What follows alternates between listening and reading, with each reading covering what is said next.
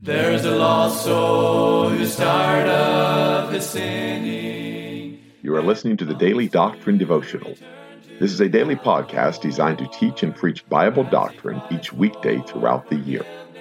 This is Evangelist Tim McVeigh asking you to please let others know about this podcast so that they can subscribe or tune in each weekday.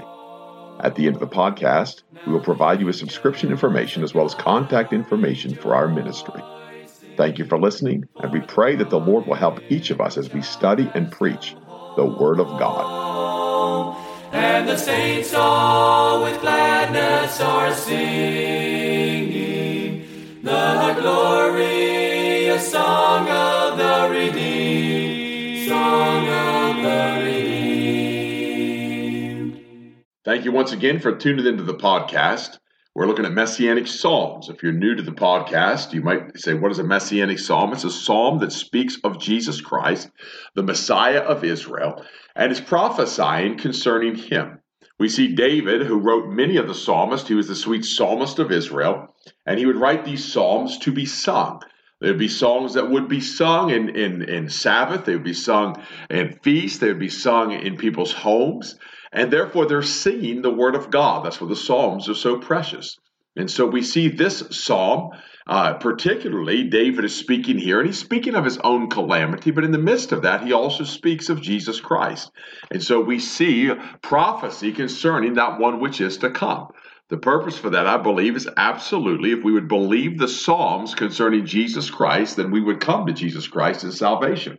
If we believe what he says of him in the Psalms, the prophets, the law of God, we'd have no trouble coming to him by faith. And so the Word of God tells us here in Psalm 35, it tells us, yes, this is David's calamity, but then we also see the gnashing of the teeth. We see rescue the darling from the lions. We know he's speaking of Jesus Christ. We're speaking of the Holy One of God, the fullness of God bodily, Jesus Christ. And so we see that in this psalm, especially because it's a little bit more lengthy psalm, we see David, as he kind of goes into the role of the prophet, he's complaining of his own issue and his own problem with the wicked. One man told me recently, he believes this is the time when Absalom has come to the throne, and Absalom has taken the throne. Another man just told me again recently, he believes in this portion of Scripture, it's when Nathan tells him that he's given occasion for the enemies of God to laugh. And so I take those into account. I pray that you would consider the time that David wrote this psalm, that David would give understanding to us concerning that in the words that he spake in this psalm. But I want to look at something different today, something we've probably not done before extensively on this podcast. But I want to look at some of the linguistics of what's being said here. I want to look at sentence structure, if you will. And I want to look at this in verse 1, and I'm going to break these down one by one. And we see two completely different statements being made, and they're separated by a colon. And so we see a statement is made by David, and then we see a colon, and then we see another sentence being stated. And it's interesting because you see David often in the one sentence, and you see the follow-up sentence, you can see Jesus Christ. And it's interesting how he kind of goes back and forth, and that's not in every case. So again, this is not a rule that we're going to establish. This is just something unique to this psalm, something I've seen in this psalm that the Lord's let us get a little bit of insight into. And so we start in verse 1, and I'll let you know where the colon is. And then again, it's two completely different statements, two completely different sentences, if you will, in that verse. He said, "Please my cause, O Lord, with them that strive with me, colon, fight against them that fight against me." So again, similar statements, plead my cause, fight for me, if you will. Two very similar statements being made, but yet it's two separate statements, two separate sentences, if you will. That colon divides them. Verse 3, he says, "Draw out also the spear, and stop the way against them that persecute me." And then again, there's a colon, and he says, "Say unto my soul, I am thy salvation." So two completely different statements are made here. One of those, I believe, certainly can be attributed to Jesus Christ. One of the keys in the Psalms is when we see him mention my soul.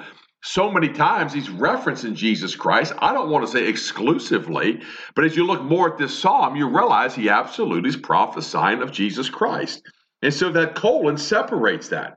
Verse 4, "Let them be confounded and put to shame that seek after my soul." There's a colon. So he goes right back in the next verse He can let them be confounded and put to shame that seek after my soul. Stops, and then says, let them be turned back and brought to confusion that devise my hurt. So two totally different statements in the same sentence. And the Lord is using this to show us there's just sentence after sentence after sentence. He is making, I would call it this, a staccato type statement. It's just one after the other. Shotgun type preaching. Verse 5, let them be as chaff before the wind, and let the angel of the Lord chase them. And so again, now we're dealing with the angel of the Lord. And we know that he encampeth round about them that fear him. We learned that in our last psalm. And so now he's brought the second part of the sentence, and he says, and let the angel of the Lord persecute them. And then he says again in the next passage in verse 8, let destruction come upon him at unawares, and let his net that he hath hid catch himself. And there's a colon there. Into that very destruction let him fall. So again, he speaks of the destruction, then he makes a statement at the end, and he is judging when he says, into that very destruction, let him fall. Verse 9, and my soul shall be joyful in the Lord, it shall rejoice in his salvation. So again, two completely different statements. Verse 11, and it's unique exclusively in the Word of God here. In verse 11, he says, false witnesses did rise up. They laid to my charge things that I knew not. And so we see as he continues, he said, they reward me evil for good, the spoiling of my soul. But then in verse 13, but as for me, when they were sick, my clothing was sackcloth, I humbled my soul with fasting, and my prayer returned into mine own bosom. Now he's completely separating those sentences. They really aren't really relational to one to another, but it's in the same verse. And God has put it that way that we can understand that. Read it like this. But as for me, when they were sick, my clothing was sackcloth. Who is that? They rewarded me evil for good. But then there's a colon, and then he says, I humbled my soul with fasting, and my prayer returned to my own bosom. He's going back to the verse prior to the spoiling of my soul. And so again, I'm teaching this, preaching this to give us understanding of how to look at the scripture and discern exactly what's being said, who is it speaking about, but also how to read in the context to gain understanding from previous verses. And God has used punctuation, colons, semicolons, periods, question marks, exclamation points, commas. He's used these things to help us get an understanding. I don't know right away. Somebody goes, well, they're not in the originals. Well, they're in the original English. And I believe the original English is good enough for me. It has been for all these years. I believe it's good enough for God. And so the translators saw fit to take this fledgling language and use proper punctuation. And in doing so, they broke all the rules of punctuation. You go to the College of New England and you read, they kind of set the example, if you will, for the standards of English punctuation, English grammar today. And one of the first things you see when you look up two colons in a sentence, they say that absolutely it should not be. There should never be two colons in a sentence. Yet we see that in the Word of God. We see that through the Word of God. And so the Lord very clearly thought more of that than what the College of New England thought. And so he gave the translators that wisdom to put two colons to show there's a thought within the thought, a sentence within a sentence. But here he's dividing sentences. Here he's colonnating them. And then he's adding to the sentence. He's adding another statement. Verse 14, I behaved myself as though he had been my friend or brother. Stop, colon.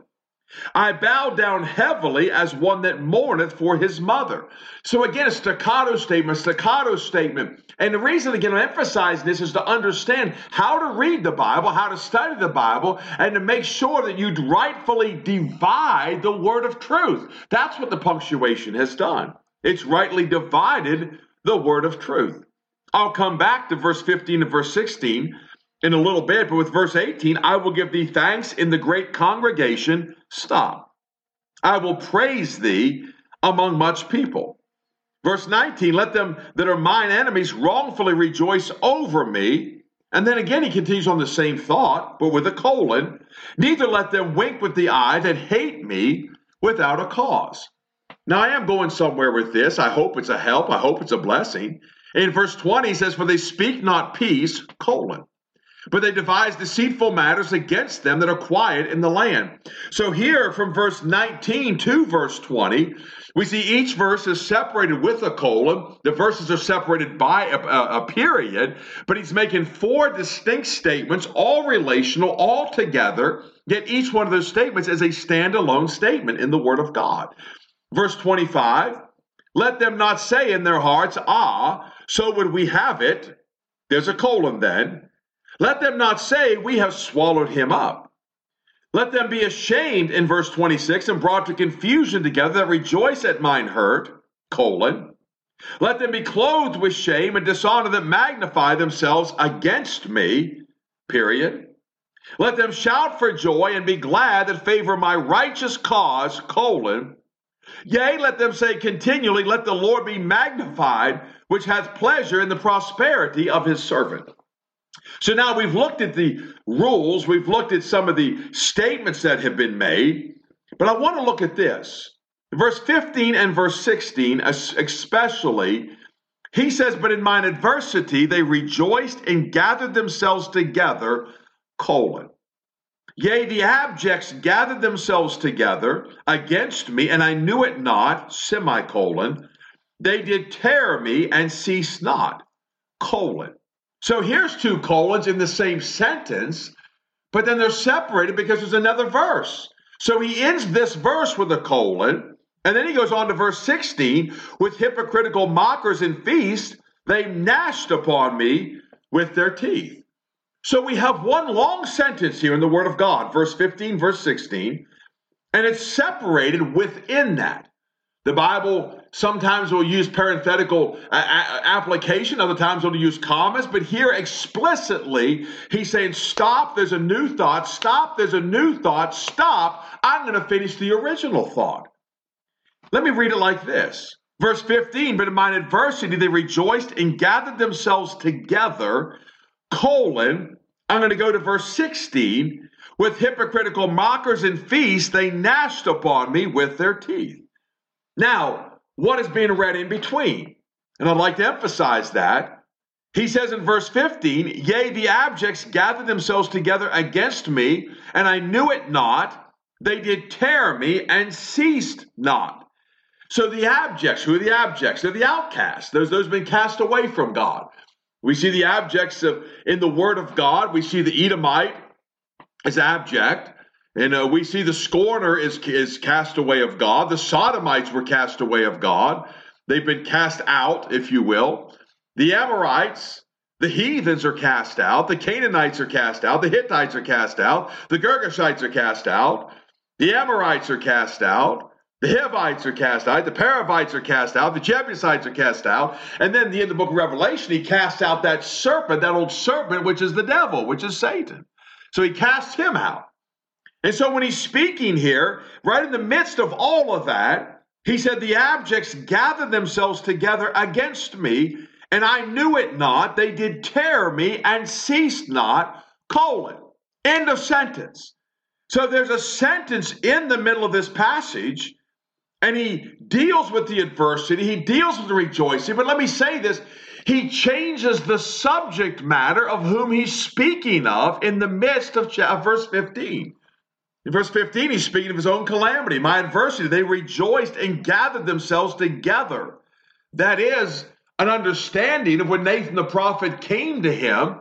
And we see the enemies of God are laughing and mocking. Why? Because David, the great king, the great man of God, he has sinned.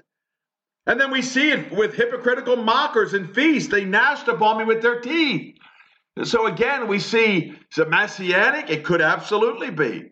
But in the midst of that, with all clarity, he says, yea, the abjects gathered themselves together against me, and I knew it not. They did tear me and ceased not. Where are the outcasts? The outcasts are in hell. Why? They've been cast into hell. When the devil is cast out, where is he cast out to? When the Jebusite was cast out, what was his eternal destiny? When the Girgashite was cast out, what was eternal destiny? And I believe what he's saying here is we see Jesus Christ, David in his own calamity prophesies in the midst of this verse, when he talks about those that have been cast out, those rejected of God, they've all come against him. And one might make a case and say this is Calvary. I'll tell you why I don't necessarily believe that. Because we also see there's others that are cast out in the Word of God. We know they laughed him to scorn. There is the scorner. We know the heathens came against him. There's the Romans. We know those cast away from God in Canaan, the Canaanites and all of the land. We see all of them were cast out from God. We see, yes, they've come against him at Calvary. We see where he came to his own received him not. But what we see here is we see the suffering Savior. For the Word of God tells us this, they did tear me and cease not. And so as they tore at him, as they rent him, as he suffered. And my friend, is one of the great arguments I hear so often is people, they're not willing to go against the scriptures, but they say, well, Jesus Christ didn't really suffer in hell. He just went and got the keys of death and of hell. How many seconds would you have to spend in hell before you suffered? How many milliseconds would you have to spend in the awfulness of hell, separated from God in the fiery torment of hell before you said, I'm suffering? How many seconds would you have to spend in hell before all the cast out of this world that have been damned because of the rejection of Jesus Christ? How many seconds would you spend with them before you would say, I'm suffering? They're gnashing upon me. They're tearing at me. They're out to get me. And I believe that's why David is speaking in prophecy here. But to my friend, to be honest with you, it took me trying to understand, and I don't want to say this is an easy thing for me. And I'm not trying to play some kind of false humility game, but this is not an easy thing for me to always understand these things. But these are the downtrodden, these are the outcasts, these are those cast away from God. And the linguistics that's used here helps us to understand that. And so when you read this King James Bible, look at your punctuation. When you look at Messianic Psalms, look at that punctuation. Try to understand that punctuation. And if you're like me, and you don't know how to really understand the punctuation, you're terrible with grammar, terrible with English, terrible with language, terrible with vocabulary, learn. Try to grasp it. And you know how you grasp it? You use King James Bible. It's amazing how much English I've learned since I picked up a King James Bible. It's amazing how much more I know about grammar when I picked up a King James Bible. It's amazing how much more I know about punctuation since I picked up a King James Bible. You know why? Because it's consistent. It's pure, it's true, it's holy, it's faithful. Can we just believe what we're reading? I want to say to you, yes, we can. I want to thank the Lord for this podcast. I hope it's a help. If you want to reach out to us, contact us, ask questions, feel free to do so. We'll give you information at the end of the podcast. Pray for the services throughout the rest of the week, would you please? There's a lost soul who's tired of his sinning, and he longs to return to the Lord. As he cries for forgiveness and mercy, God is waiting. You have been listening to the Daily Doctrine Podcast with Evangelist Tim McVeigh. For correspondence, please contact us through our website and someevangelists.com, and use the contact form to connect with us. You may also subscribe to the podcast through our website, or search for Daily Doctrine Evangelist Tim McVeigh on iTunes, Google Podcasts, Spotify, Audible, or Amazon. To write to us, please use our church address, which is Manasseh Community Baptist Church, 70 Back Hollow Road, Blaine, Pennsylvania, 17006. Thank you for listening, and we pray that the Lord will help each of us as we study and preach the Word of God. Don't forget to subscribe and tune in tomorrow. And remember to look up, for your redemption draweth nigh. There only was strife. Now the angels of God are rejoicing, for the prodigal child has come home, and the saints all with gladness are singing the